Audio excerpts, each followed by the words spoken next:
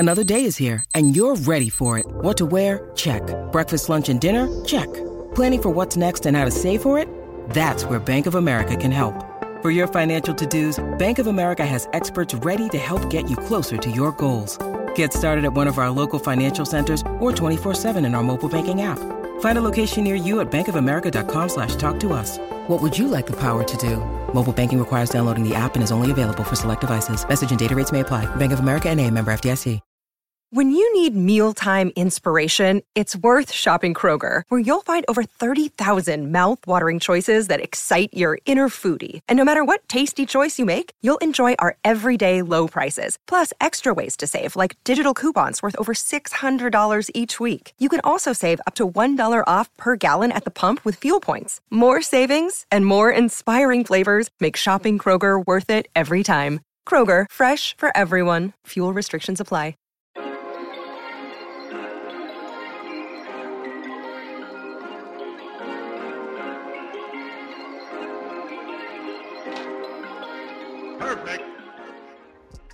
And we're back, the Unsuckable podcast. I'm your host, Manuel Feth, and yeah, it's been a tough weekend, I think, for everyone.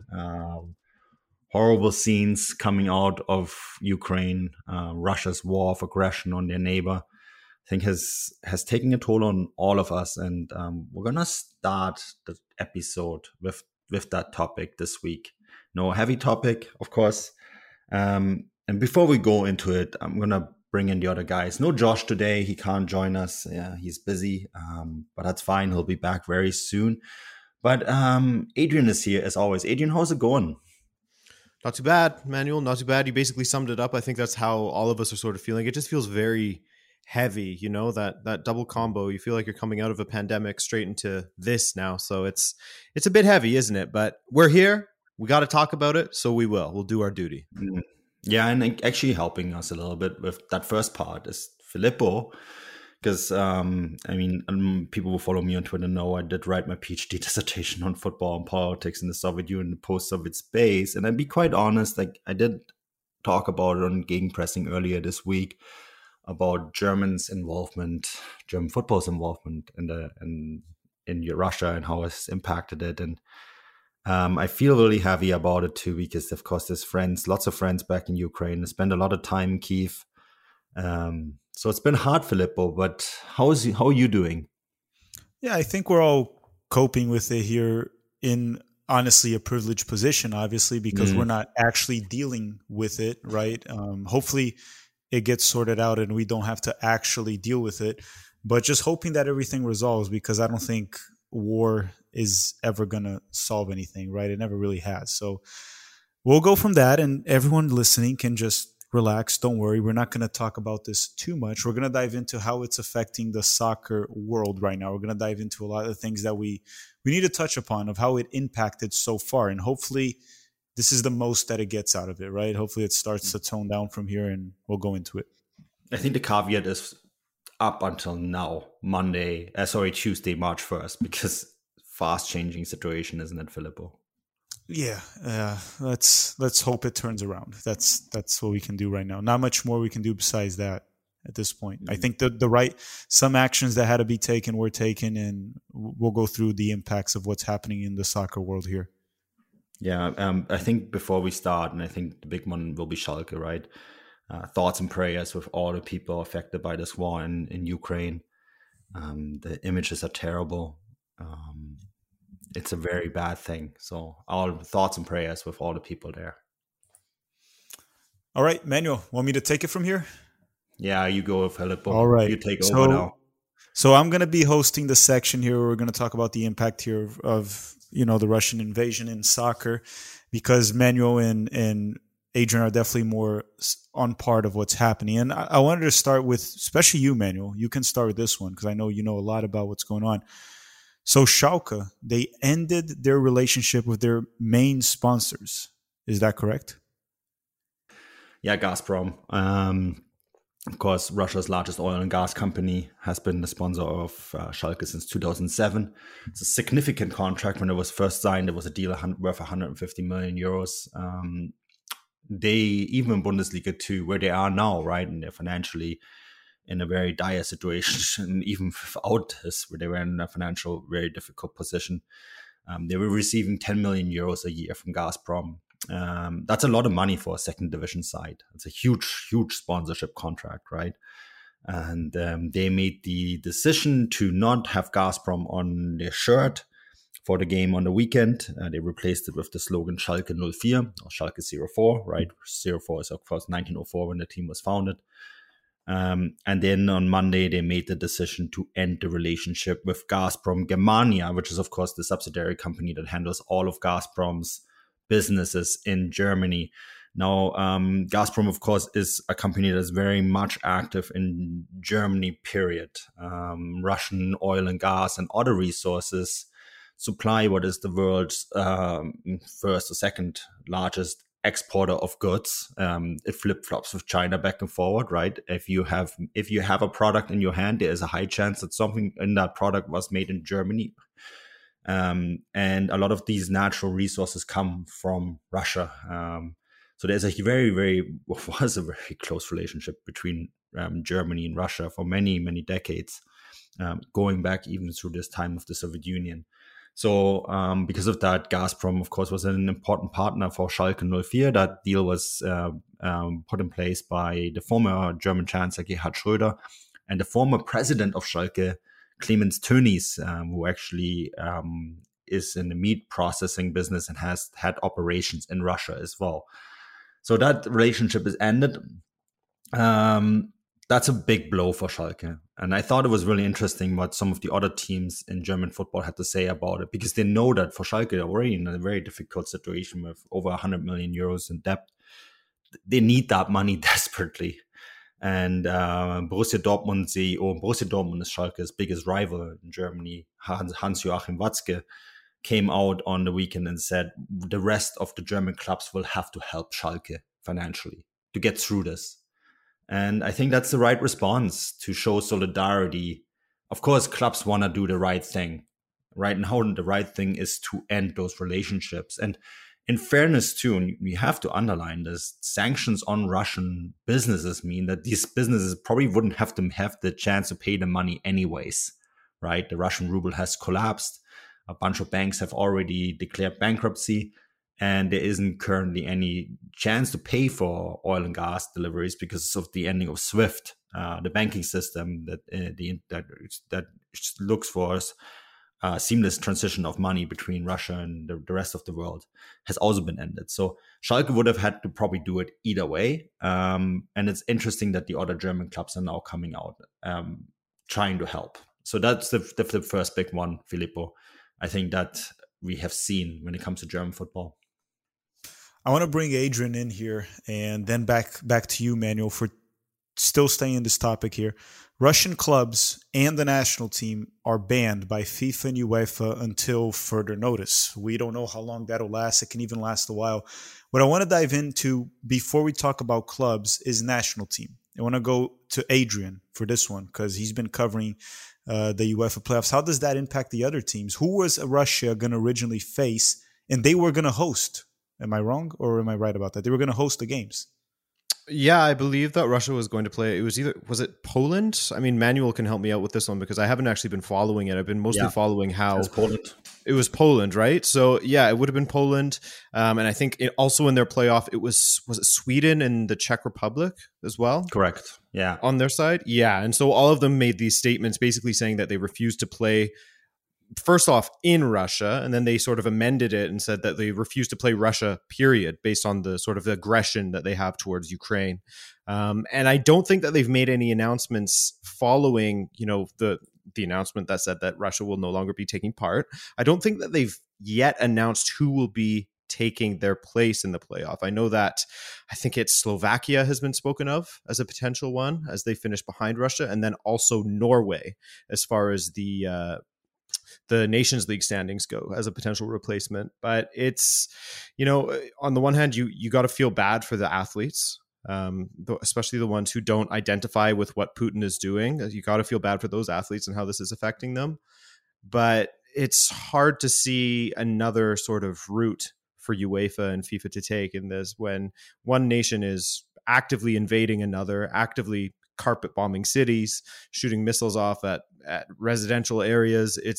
It's difficult to then say, okay, now you have to go play against that nation, let alone you have to go play in that country, which never would have happened, I don't think. But it's a strange one. And I do feel for Spartak as well, as they're now booted out of the Europa League. They won't be playing RB Leipzig. So RB Leipzig gets a free pass into the next round. But again, it's unfair to the athletes, yes. But war isn't exactly fair, is it? So it's nobody wins. Everyone's losing in this situation, aren't they? Yeah, and at the end of the day, what many have to understand is these decisions are made to impact Russia, right? Yeah, it is to hurt Russia. Unfortunately, it's a measure that has to be taken. I want to ask you one thing too, Manuel, in terms of how this impacts, is there any chance that UEFA would redo the draw of the playoffs for the World Cup? Is there any chance that would happen? They would include a nation and redo the draw, or that won't happen? I actually heard that Poland might get a bye. To be honest, I don't 100% know. Something that I have to look up myself. And I don't know whether we have a final decision on that yet. So there is actually a chance that Poland might just get a bye to the final. But also I could see them just including one of these other countries that haven't made it to the playoffs.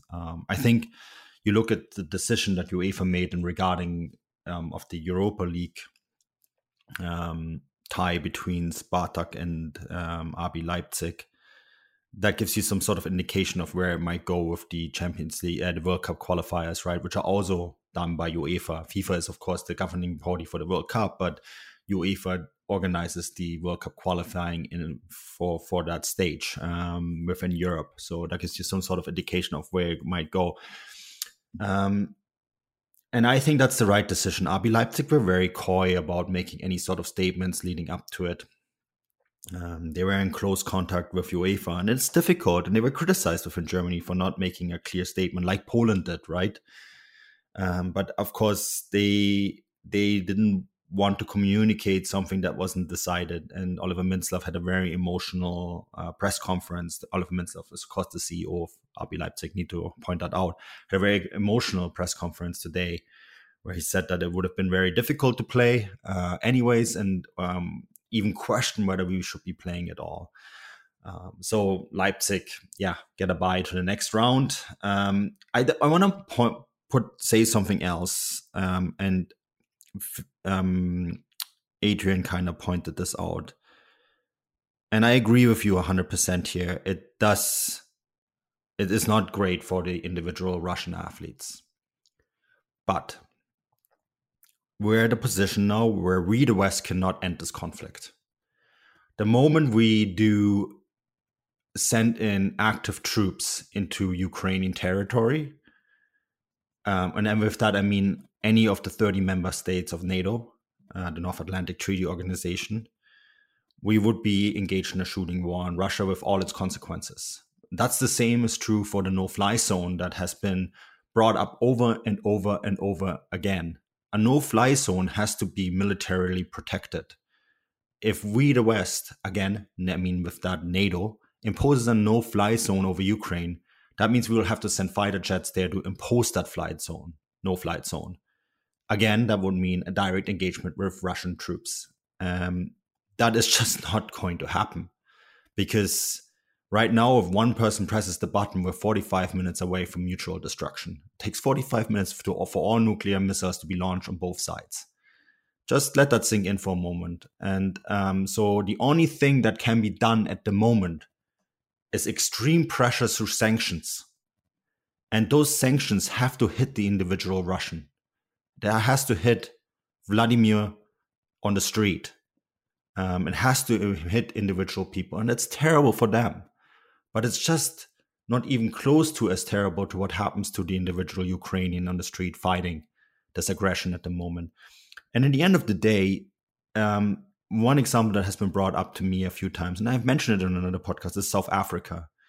The pressure on the general population to end injustice conducted by their own country on another people has to be so high that their own country then decides for change within. And this is the only way we can stop Russia from doing what they're doing in Ukraine right now, is for change within, right? And that can only happen through street protests, through one of the bigger upper echelon people to say to Vladimir Putin, this is enough, this needs to stop. And it has to come from several people. There's 4 main pillars in Russian society: the oligarchs, the military, the secret service, and the people. And those 4 pillars, that's where Putin's power is resting on. And I think that kind of touches on one of the next topics, right? When we talk about the oligarchs, Filippo, and that's Chelsea.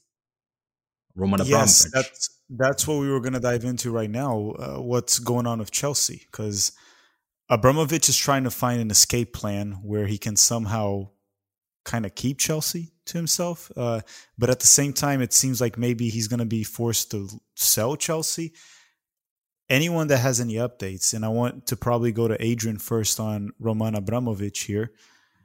What do you think is going to happen to Chelsea here? Because it's quite a situation, right? Because Chelsea the past few years, or even not a few years, I'd say 2 decades now, ever since Jose Mourinho's era in Chelsea, 2004 was going on, it was built upon Roman Abramovich's money.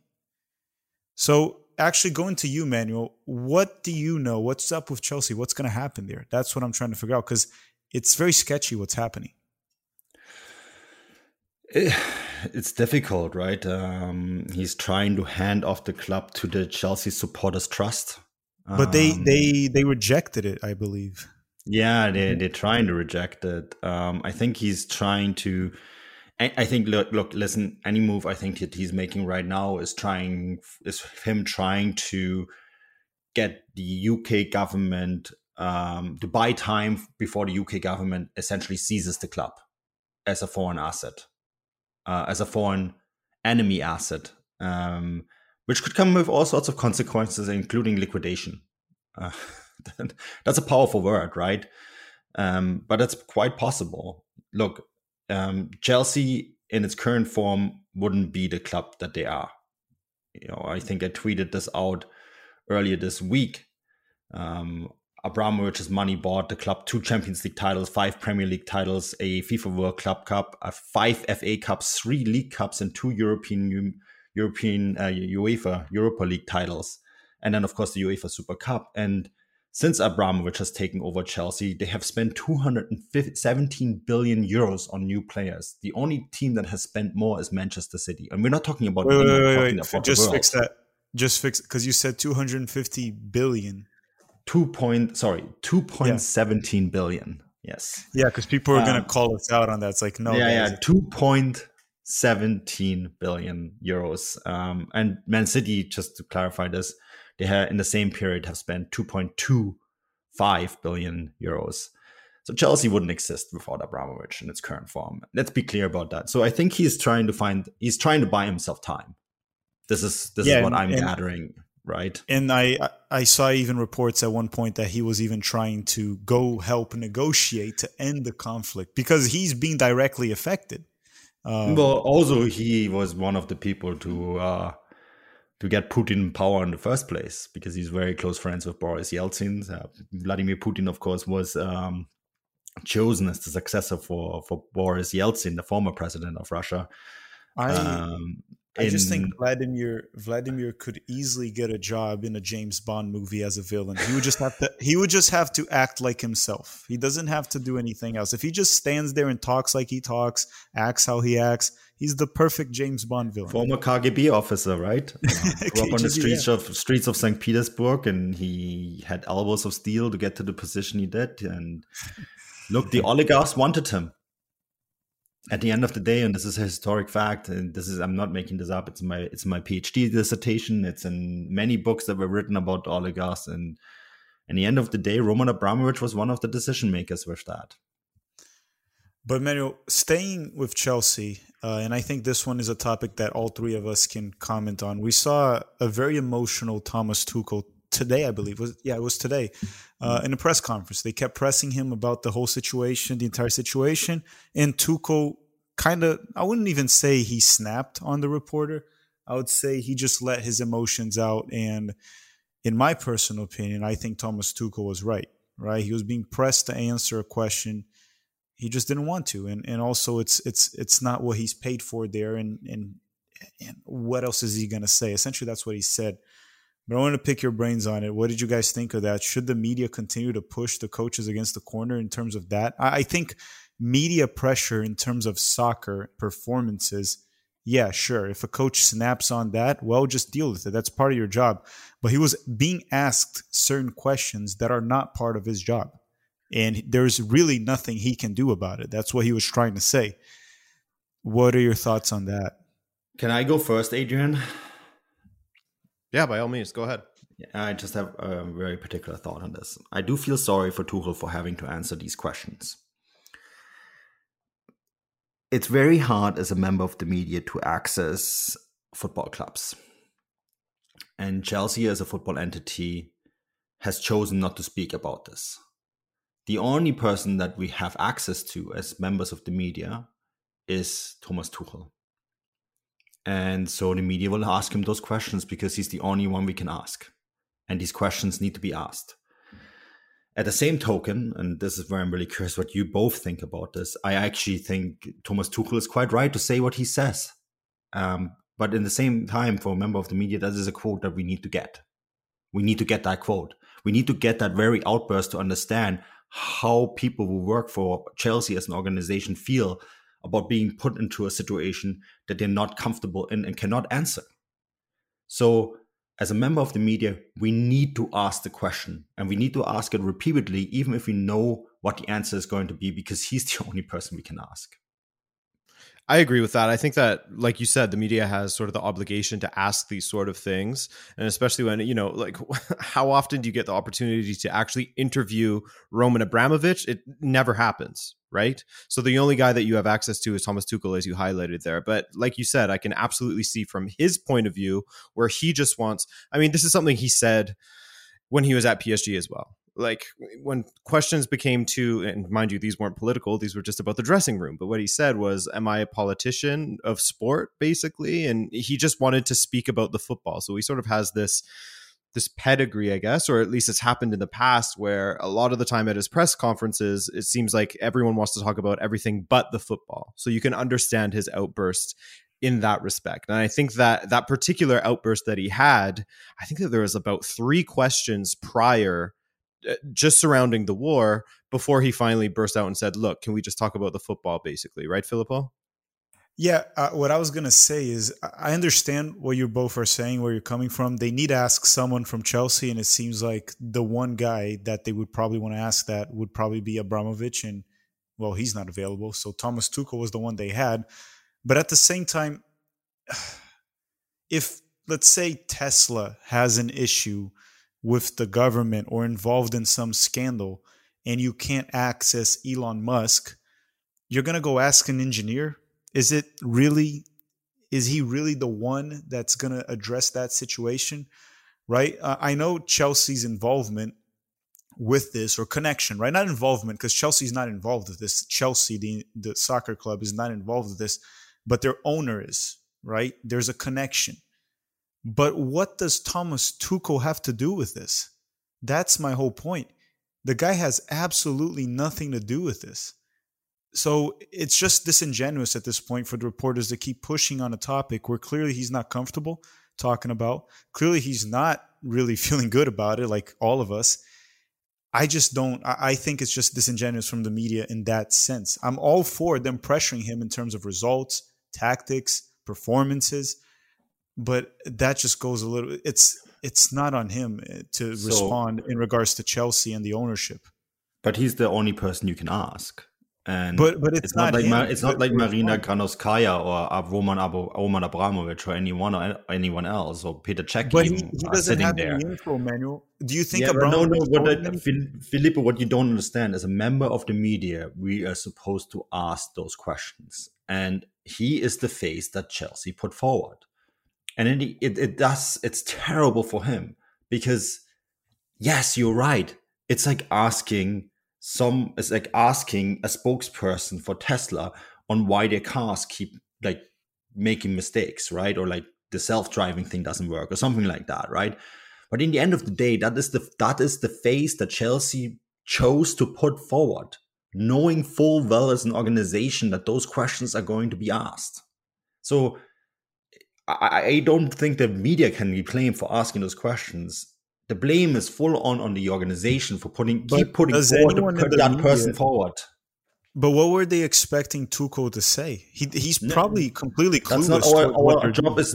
Our job is not to judge a person for the answers. Our job is to ask the questions. I just can't see where Tuchel would have any response to them. He's probably not aware of what's going on in upper management. He's focused on his job. But anyhow, for that situation, I need to move on to the last part that we want to talk about, the whole chaos that Russia is causing here. Benfica's Yaremchuk. Did I say it right, Adrian? Because this one's all yours. You got it. Want to go through it? Walk us through it? Yeah, this is actually just sort of a nice way to sort of wrap up all of this somewhat depressing talk about what's going on with Ukraine and Russia, where Benfica, we were taking on Vitória Guimarães this weekend, and just after an hour, Darwin Núñez was subbed off, and Roman Yaremchuk, of course, Ukrainian football player, striker, came onto the pitch, and he's never been captained before, but Jan Vertonghen, took it upon himself to also go over there and hand the captain's armband to Roman Yaremchuk as he came onto the pitch. Standing ovation, everyone in the crowd waving, yellow and blue of, shirts or banners or whatever. And Roman Yaremchuk, anyone who's seen him know that he's not a very emotive guy. He doesn't smile. He doesn't laugh. He doesn't really, the closest thing you'll see from him is anger or determination. And with everything that's going on, with the emotional duress that clearly he's under, to feel that sort of support from the entire stadium, everyone chanting for him, being named as captain when he came onto the pitch, it brought him to tears, which is something that I don't think many people who follow Ukrainian football or just follow football in general will have seen from Roman Yaremchuk. So it was a really nice moment, a very nice sort of viral moment. And we saw similar things happening in the Premier League as well with Zinchenko and I believe it's Mykolenko, who's at Everton as well. Them getting very nice receptions this weekend because I can't imagine trying to focus on playing a stupid sport like football, sport we all love, of course, but to play this stupid thing when your family and, not only are they getting bombed, but there's going to be sort of a migrant crisis now with all the people that are getting displaced. So it was nice to see that kind of support and people rally around these players this weekend, just to sort of put a little bow on this Ukraine talk at the end here. Yeah, so just to end this part of the topic, as Manuel said earlier in the podcast, we're sending everyone our thoughts and prayers, and hopefully as the podcast goes on week by week, we get better news and we don't even have to talk about this anymore. Hoops fans, the latest offer from DraftKings Sportsbook, an official sports betting partner of the NBA, is too good to pass up. I'm talking between the legs 360 windmill good. New customers can bet just $1 on any team and get $150 in free bets if they win. It's that simple. If Sportsbook isn't available in your state yet, you can still take your shot at a big payday. Everyone can play for huge cash prizes with DraftKings Daily Fantasy Basketball contests. DraftKings is giving all new customers a free shot at millions of dollars in total prizes with their first deposit. Download the DraftKings Sportsbook app now. Use promo code TBPN. Bet just $1 on any NBA team and get $150 in free bets if they win. That's promo code TBPN at DraftKings Sportsbook, an official sports betting partner of the NBA. 21 plus. Minimum age and location requirements vary by jurisdiction. See DraftKings.com/sportsbook for full list of requirements and state-specific responsible gambling resources. Void where prohibited. Gambling problem? Call 1-800-GAMBLER. In Tennessee, call or text the Tennessee Red Line, 1-800-889-9789.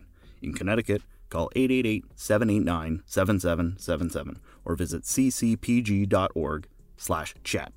In New York, call 877-8-HOPE-NY or text HOPE-NY 467-369. Manuel, I'll let you take it from here. Let's go through transfers now, shall we? Yeah, that sounds a lot more fun. It's way more. I mean, more fun. Sometimes it's bad depending on who team you cheer for, but there's some good transfers to talk about this week. Yeah, I think so. A really interesting one, and I'm actually kind of curious to hear your opinion on this and yours as well, Adrian, because I think you know Leeds better than I do as well. Jesse Marsch to Leeds United. he didn't have the best of times at Leipzig. And if you're interested in where it all went wrong for him at Leipzig, I had Derek Ray on gegenpressing, and we broke that all down there. So I want to leave that part in the past and focus on the positive. Filippo, do you think this is going to work? I mean, I think Leeds have been looking for an American face for some time because, of course, the San Francisco 49er ownership is heavily involved at that club. But I've met Jesse a few times. I've seen his football at Salzburg.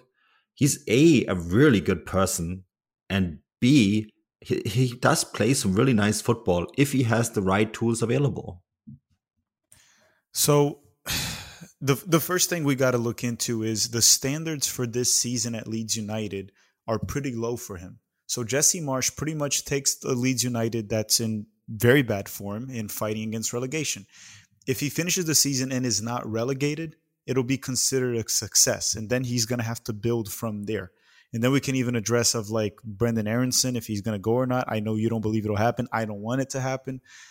But the bar is very low right now. All he has to do is escape relegation. I think Leeds United does have a good enough team to escape relegation, right? If we look at the Premier League table right now, the teams are going to go against the ones that are fighting Watford, Burnley. I think even Brentford is going down a little bit more. I think they're more than capable of getting away with it. And Norwich, to me, pretty much at this point is relegated. They do have some pieces that can be useful. I believe Calvin Phillips is returning from injury or has already returned. He's a classic Red Bull Rangnick guy, right? He likes to press. And when I talked to Brendan Aronson in the channel, that's what he said as well. A very pressing system, a very pressing-like system, which is a little bit of what Bielsa had. And at one point, it worked for Leeds. With this current roster, I believe they have enough to not get relegated. Now, the question remains of what he's going to do with the roster building for next season and who's going to leave, who's going to arrive. I can see Calvin Phillips leaving. I can see Rafinha leaving after the season. How is he going to replace them? How is he going to build the roster? And how is he going to do in the Premier League? I think for this season, Manuel, responding to your question, I think he'll be fine this season. He'll escape relegation. In regards to next season, the success or not, it remains a question mark. I mean, Jesse hasn't proven that he has any tactical flexibility. He's very repetitive on his way, and he doesn't really change it. And we saw that at Salzburg when he got wrecked by Bayern in one of the games that they were playing toe-to-toe. In the second half, he was not capable. I think he lost 6-3. And we saw this with Leipzig during the entire 6 months, along with other issues that I know he was having personal problems. That came out today, that we saw that Jesse Marsch's wife was dealing with breast cancer during his time with Leipzig, and that most certainly did affect him in one way, shape, or form. But I do have my doubts. Regardless, I think this is a great opportunity for Jesse Marsch in another top 5 league to prove his worth. And I think that what the biggest challenge for him is going to be sorting out this defense, because that's clearly what Bielsa was struggling with the most. I mean, they have the worst defense in the entire Premier League. 60 goals conceded from 26 matches. That's an average of 2.3 goals per game that they're conceding right now. So I think that going forward, Jesse Marsch does play attractive attacking football. I think that going forward with the assets that he has there, Rafinha, Rodrigo, etc., I think that they'll be okay. Even Daniel James, which I know is sort of a meme for Manchester United supporters, but even him in this side could do some damage, I think, going forward. But it's that defense that's going to basically be whether, Jesse Marsch lives or dies at this club type of thing. So I think that he has a huge, huge hill to climb. But like Filippo said over and over, this squad is definitely good enough to finish above the likes of Norwich and all the other ones that are sort of battling for relegation right now. So I think that he'll be okay. But yeah, like Filippo said, next season will be the true test for him. Do you think that, and either one of you guys can jump in because we have, of course, take a German lens on this, Robin Koch there. And Robin has been playing a lot in defensive midfield. I see him more as a center back. I don't know if either one of you wants to answer that, but that's probably going to end for him now, right? Playing in defensive midfield, because he does probably going to be better used as a center back, right, Filippo? Wasn't he there because of Calvin Phillips' injury? I could be wrong. Look, I'm not a Leeds United fan, and I follow the Premier League, so I know what's up with them, but I don't know the exact reason why he was playing there. But I know Calvin Phillips has been dealing with injuries. I wonder if that was one of the main reasons. but I'm not sure, Manuel. I don't know if Adrian has any insights on that. I can't speak to that exactly, but I mean, just Robin Koch, I remember him because Benfica was very heavily linked with him for a long time, and I always knew him as a center back. His former side was Freiburg, was it? Yes, correct. Yeah, so and I believe he was utilized more as a center back there, so that definitely did surprise me a little bit. But if they are having injuries in midfield, perhaps that is exactly why Bielsa put him in there, to try and get a little bit more cover for that back line as well, because like I said, they've just been absolutely hemorrhaging goals. Yeah, and Adrian, I'm going to stick with you right here. Of course, we talked about Brenden Aaronson possibly going to Leeds. I think it's going to be a bit more tricky, but another player that's been linked is Georgia Mihailovic. And you see Georgia playing for Montreal, and I think we've all in agreement that Georgia has been in spectacular form last year, but already in the CONCACAF Champions League, he has been excellent against Santos Laguna. He's ready for a step abroad, right? He absolutely is. Apparently, he's not ready for the U.S. men's national team. Filippo can speak on that a little bit more. Berhalter ball. Yeah, exactly. He doesn't fit in, right? He doesn't fit in with the verticality and the XG, etc.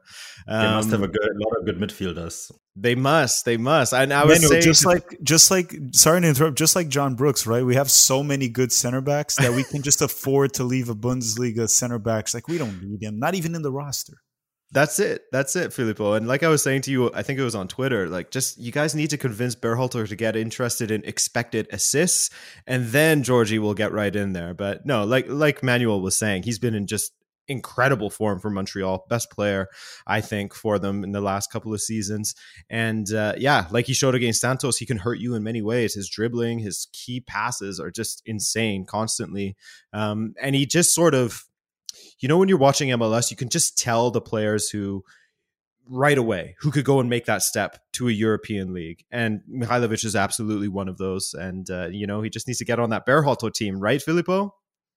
Yeah. Well, he might get an opportunity this March window. I mean, considering Gio Reyna might not make it because of the hamstring injury and Weston McKennie's out, maybe we'll see some Jordi Mihailovic. But yeah, I think he is ready to make a jump. Whether he'll succeed or not, we can't predict the future, right? I think he's ready to accept that challenge. Now, whether he'll be successful in the Premier League or not, only time will tell. The only thing that I'll say is I've watched quite a bit of Mihailovic. Maybe you guys watched more than me. I think probably you guys watched more than me for sure. He's not really the type of player for a high-intensity pressing system, in my opinion. I don't know what you two think about it, but that's just my thought on it. So if Jesse's going to go with a press system that he loves, a Ragnick style, I don't know. Do you guys think that's what fits for Jordi? Maybe not, but I know exactly what you mean, because he's someone who needs more time on the ball, and he needs that time to be able to pick out those passes and to get around players, etc. So it's hard to say. I mean, all I can speak to is that the quality is there as far as his vision, his understanding of the game, his passing ability, his dribbling. I can speak to that for sure. As far as him fitting into a Marsh system, I don't know. It's hard to say. What do you think, Manuel? Yeah, I would have probably been more hesitant maybe a few months ago, but he was really dynamic in those Champions League games, very much through the middle. And call me crazy, but I feel that maybe Leeds know that they're going to have trouble getting Brenden Aaronson, so they're going after the next best thing, and that's him. Because oh my God, I mean, Montreal is going to get so much money if they sell him. I'm talking about 10 million euros plus here, which is an enormous amount of money for a player, right? But I just feel like that he has made a step where he's just become a little bit faster through the middle. He has been a bit more flexible where he can play in midfield. And I think it actually could work in a similar way that Aaronson adapted his game once he landed in Salzburg.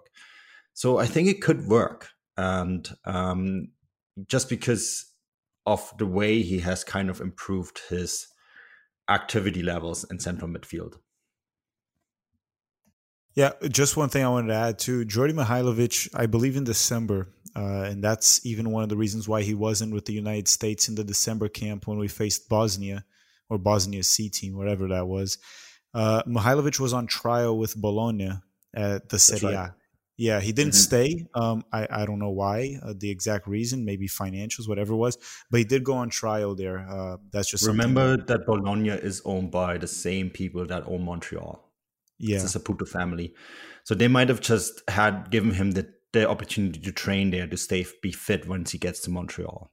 Yeah, and that's that's an important one to remember too, because the Saputo family might also know that they could get even more money by moving him for free to Bologna, right?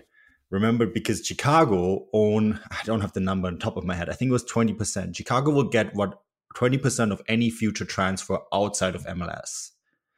So if they opt to sell him for nothing to Bologna, park him there, and he does well in Serie A, they're still going to get the big money transfer down the road, and then Chicago will get nothing. Yeah, and just one thing before we move on from Mihailovic, unless anyone has anything else to say, I'm quite impressed with his evolution from last season to now, because before last season started, he was part of that United States Olympic qualifying failure. He was in that team, and he was very uninspiring, like most players in that camp. So to see him revamp from that failure that all the players that were in the roster were a part of, that the United States missed out on the Olympics, it was quite intriguing to see him grow throughout the season of Montreal and start this season where he pick up this season where he left off last season, and maybe even better. But yeah, that's all I have to say on Mihailovic right there. Yeah, I think that he will earn the Saputo family a lot of money, either by selling him directly now to a team in Europe or by doing what I suggested. We'll see. It's an interesting one. Also an interesting one is Brooks, and you mentioned it already. Filippo, he has announced that he's going to leave Wolfsburg by the end of the season. I think this has been coming. This is an open secret. I think a lot of people that have followed this situation have known this has been coming. And I'm going to throw something out here. And before everyone jumps on Twitter and attacks me for it, this is a gut feeling. This is an opinion, right? It is not something I know. But I think... Wait. It's an opinion? So yeah, you're going to get attacked on Twitter. There's no way. Okay, it's an opinion. You can attack me for my opinion, but it's not a transfer rumor, okay? It's not something that I know. It's an opinion. All right. I think Bayern Munich should take a look at Brooks. He is 29. He has the experience. He speaks German. And I think he'd be happy to take a part-time role, similar to what Choupo-Moting has done. And he would fill, because Bayern will sign 2 center backs. That's a lot of money. It's expensive.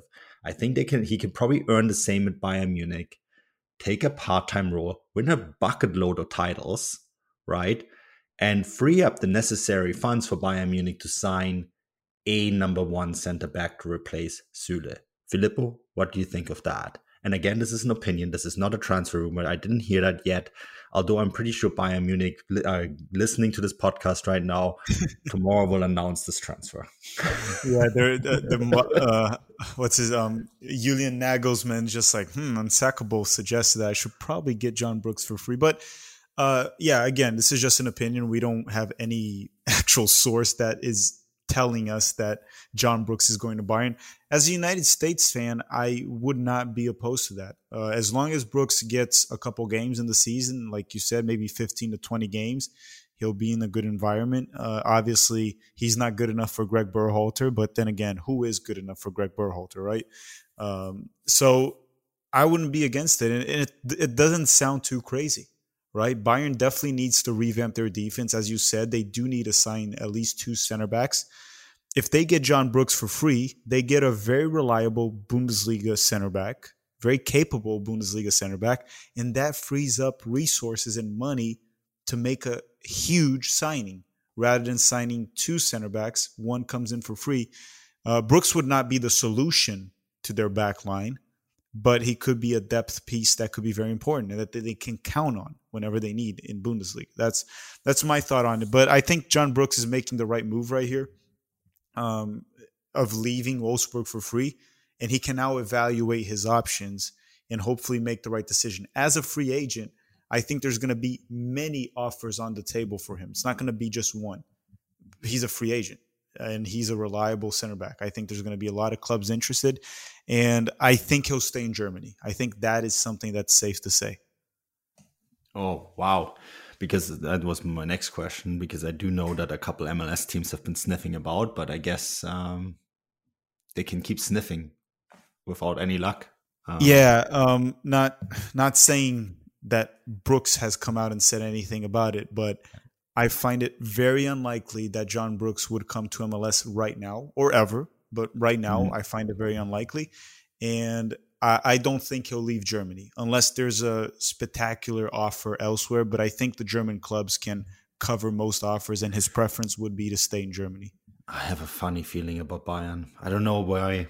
It's a gut feeling, Filippo. You know, when you get that gut feeling and it just kind of makes sense and you think like this could actually be it would be a smart move from Bayern. Like you just pointed out the plan, and Bayern's a very smart club, so very well managed, right? They would think about it. It's just like, we can bring in this center back for free that we can count on to play Bundesliga matches if we need, and then we can bring all our money and resources to signing a huge name that will resolve the issues. Again, Brooks is not going to resolve their defensive issues, but he's a very important depth piece that they could use.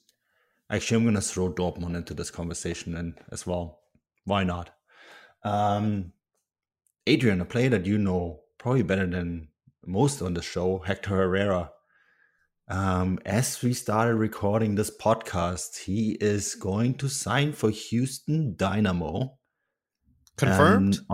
Yeah, it's pretty much confirmed. When you look at who's tweeting it, I think it's pretty much done. As a free agent in the summer. 32-year-old Mexican national team player. He hasn't had the best time at Atletico, eh?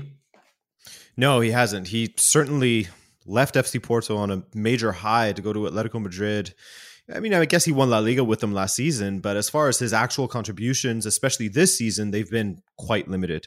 He hasn't been first choice for Mr. Simeone. His age is, I think, starting to show, at least at that level, playing in a Simeone team that's expected to run so much. I just think that it's not being the perfect fit for him. And, this is news to me that he's going to Houston. But I think that that's one of the marquee signings that you can look to as someone who brings in an incredible amount of experience, and will really be, I think, and you guys could speak to this better than I could for sure, as people who follow MLS a lot closer, but I think that he would automatically be considered one of the top central midfielders in the league, no? I would think so. From what I've been seeing, I just hope everyone is ready for...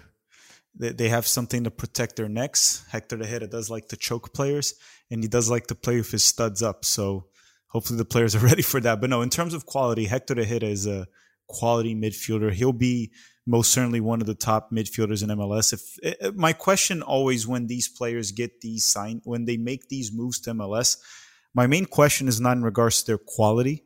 I have no doubt that he's a top MLS midfielder. My question's in regards to his commitment. How committed will he be to the club, right? That's my only question. Just like when LA Galaxy signed Douglas Costa. He's definitely a high-quality winger, but is he committed to this? That's my only question. Yeah, almost 32. There's some interesting stuff happening at Houston, I find, Filippo. Obviously, they have hugely revamped the ownership there, and they're trying to rebuild the squad that isn't really that attractive. The game on the weekend against RSL was, not good. It really wasn't good. That was 90 minutes I wanted back.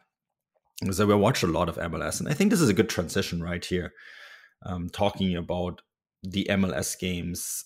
And the league is back. That's great. I think it's wonderful. We had some really good games as well. We had some not so good games. And before we talk about some more specifics, what did stand out to you on match day one, Filippo? Okay, so what stood out to me, and many are going to think this is a joke, but I am dead serious about this right now, is FC Cincinnati. it just seems like it doesn't matter what happens. They're just always the same old. It's been this is their 4th season in MLS. They finished last every single season. And I tweeted this out before the weekend started saying, the most interesting story for me this season is whether or not FC Cincinnati will finally not be the worst team in the league. And what happened was a lot of the people replied saying they would be. Some said they won't be because now there's Charlotte FC, and Miguel Angel Ramirez already even came out and said they were screwed. And to be fair, Charlotte FC did lose 3-0 to DC United, but Charlotte FC actually looked pretty good. If they could have been more clinical in front of the goal, the 3-0 win of DC United against Charlotte was very misleading. It wasn't really what the game was about.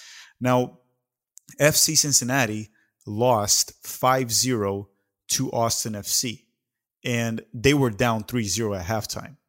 I know the last goal was like a late goal, an own goal, but it was just horrendous once again. And this is a team that does invest money. They do inject money, have a beautiful stadium, have great fans. But man, FC Cincinnati, it's what I joked with you guys right before, and I want to get, it's like, I don't know what you guys stand on with in regards to promotion relegation, but do you guys agree with me that maybe FC Cincinnati should just get relegated by the end of the season? Is it time? Yes. Adrian, what about you? Should we just relegate them? It's like, just make one time, just relegate this team. Absolutely. Just relegate them. No, I mean, I don't even follow the league that closely, and I've heard enough about FC Cincinnati and their ownership that it's time to go. It's time to relegate them. Get them gone.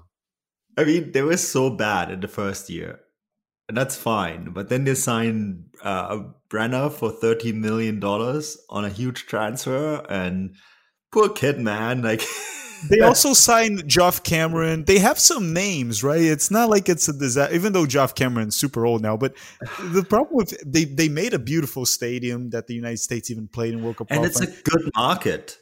That's the other thing. It's actually a good market for the sport. Yeah, but and the worst part was when this season was going to kick off over the weekend, I was like, okay, so they're starting against Austin.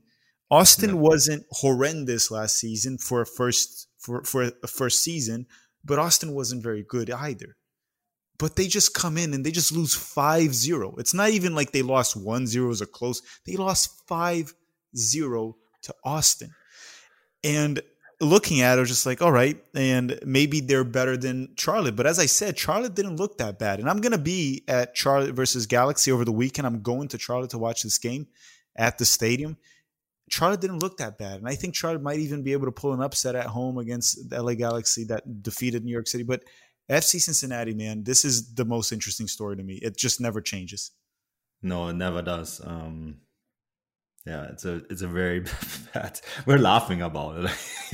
I think we hardly ever laugh about a club, but we're laughing about them, and I think that tells you everything you need to know. Adrian, Montreal lost a little bit of a CONCACAF Champions League hangover. You see that quite a lot with MLS teams that do start in that competition and then struggle a little bit. But there has been one positive story about it, and that's young Ismail Kone. A central midfielder, 19 years old, born in Abidjan, has both Côte d'Ivoire and Canadian citizenship. We need to cap this kid quickly, eh? Yes, we do. We absolutely do, because it's another option in the midfield that Canada could really use. And, you know, as you said, I think the entire team did suffer from a bit of a hangover from the CONCACAF Champions League. You know, credit to Orlando. They pressed Montreal well, and Montreal looked kind of hopeless against it in some respects. And then it got into a bit of the calamity with red cards, etc. But I mean, as far as Kone goes, he is looking like he's an early contender for, you know, the next best young Canadian. Although there are a few at Toronto as well, but one of the next best young Canadians that could come through the ranks at a MLS side. He just looks so calm on the ball. He looks so mature on the ball, basically playing next to someone like Wanyama. So I think the hopes are high for him. I think that a lot of people are going to be backing him, because as far as young players that came through the academy at Montreal and then, you know, went abroad, like Balou Tabla, for example, Jean-Yves Balou Tabla, who went to Barcelona and it didn't really work out. I think that everyone is hoping that Kone will be the next one that takes that step. Obviously, that would be in a year or two. And early signs, very, very early signs, point to him having that calm, cool head that could perhaps lead to that if he is willing to, learn from Wanyama, who isn't the worst person to learn from, is he? No, he's not. So much experience. I find it really interesting too. There's a lot of young players on MLS rosters this year who last year played in the Canadian Premier League. And there was another signing, of course, Avue, who played for Forge. He's been signed by St. Louis for their MLS Next Pro team, which is going to feed into the MLS team next year. We have a few on Montreal's roster. We have a few on Toronto's roster. I think that's a great development for Canadian soccer. We're going to stay root Filippo, I'm sorry. But Toronto, I don't need to mention Toronto. Jaden Nelson, DeAndre Kerr, and in Hakeem Marshall Ruti, 3 Canadian teenagers starting for TFC under Bob Bradley. I think that is worth a shout out. I think that is really, really, really good for the sport in this country. And good job, Toronto, for doing this. Filippo, I'm sorry for being rude, but what do you want? No, that wasn't rude. And I'm also used to it. I just wanted to even address a little bit of Canadian soccer there, because what Canada needs to, and the Canadian soccer fans need to embrace this. They can't allow this Canadian generation to be the one golden generation and then Canada just goes back to what they were. Canada has to continue, right? There has to be continuity with this great generation that Canada has right now with young players. They're going to last many more years, right? These guys are still young. A lot of them are still young.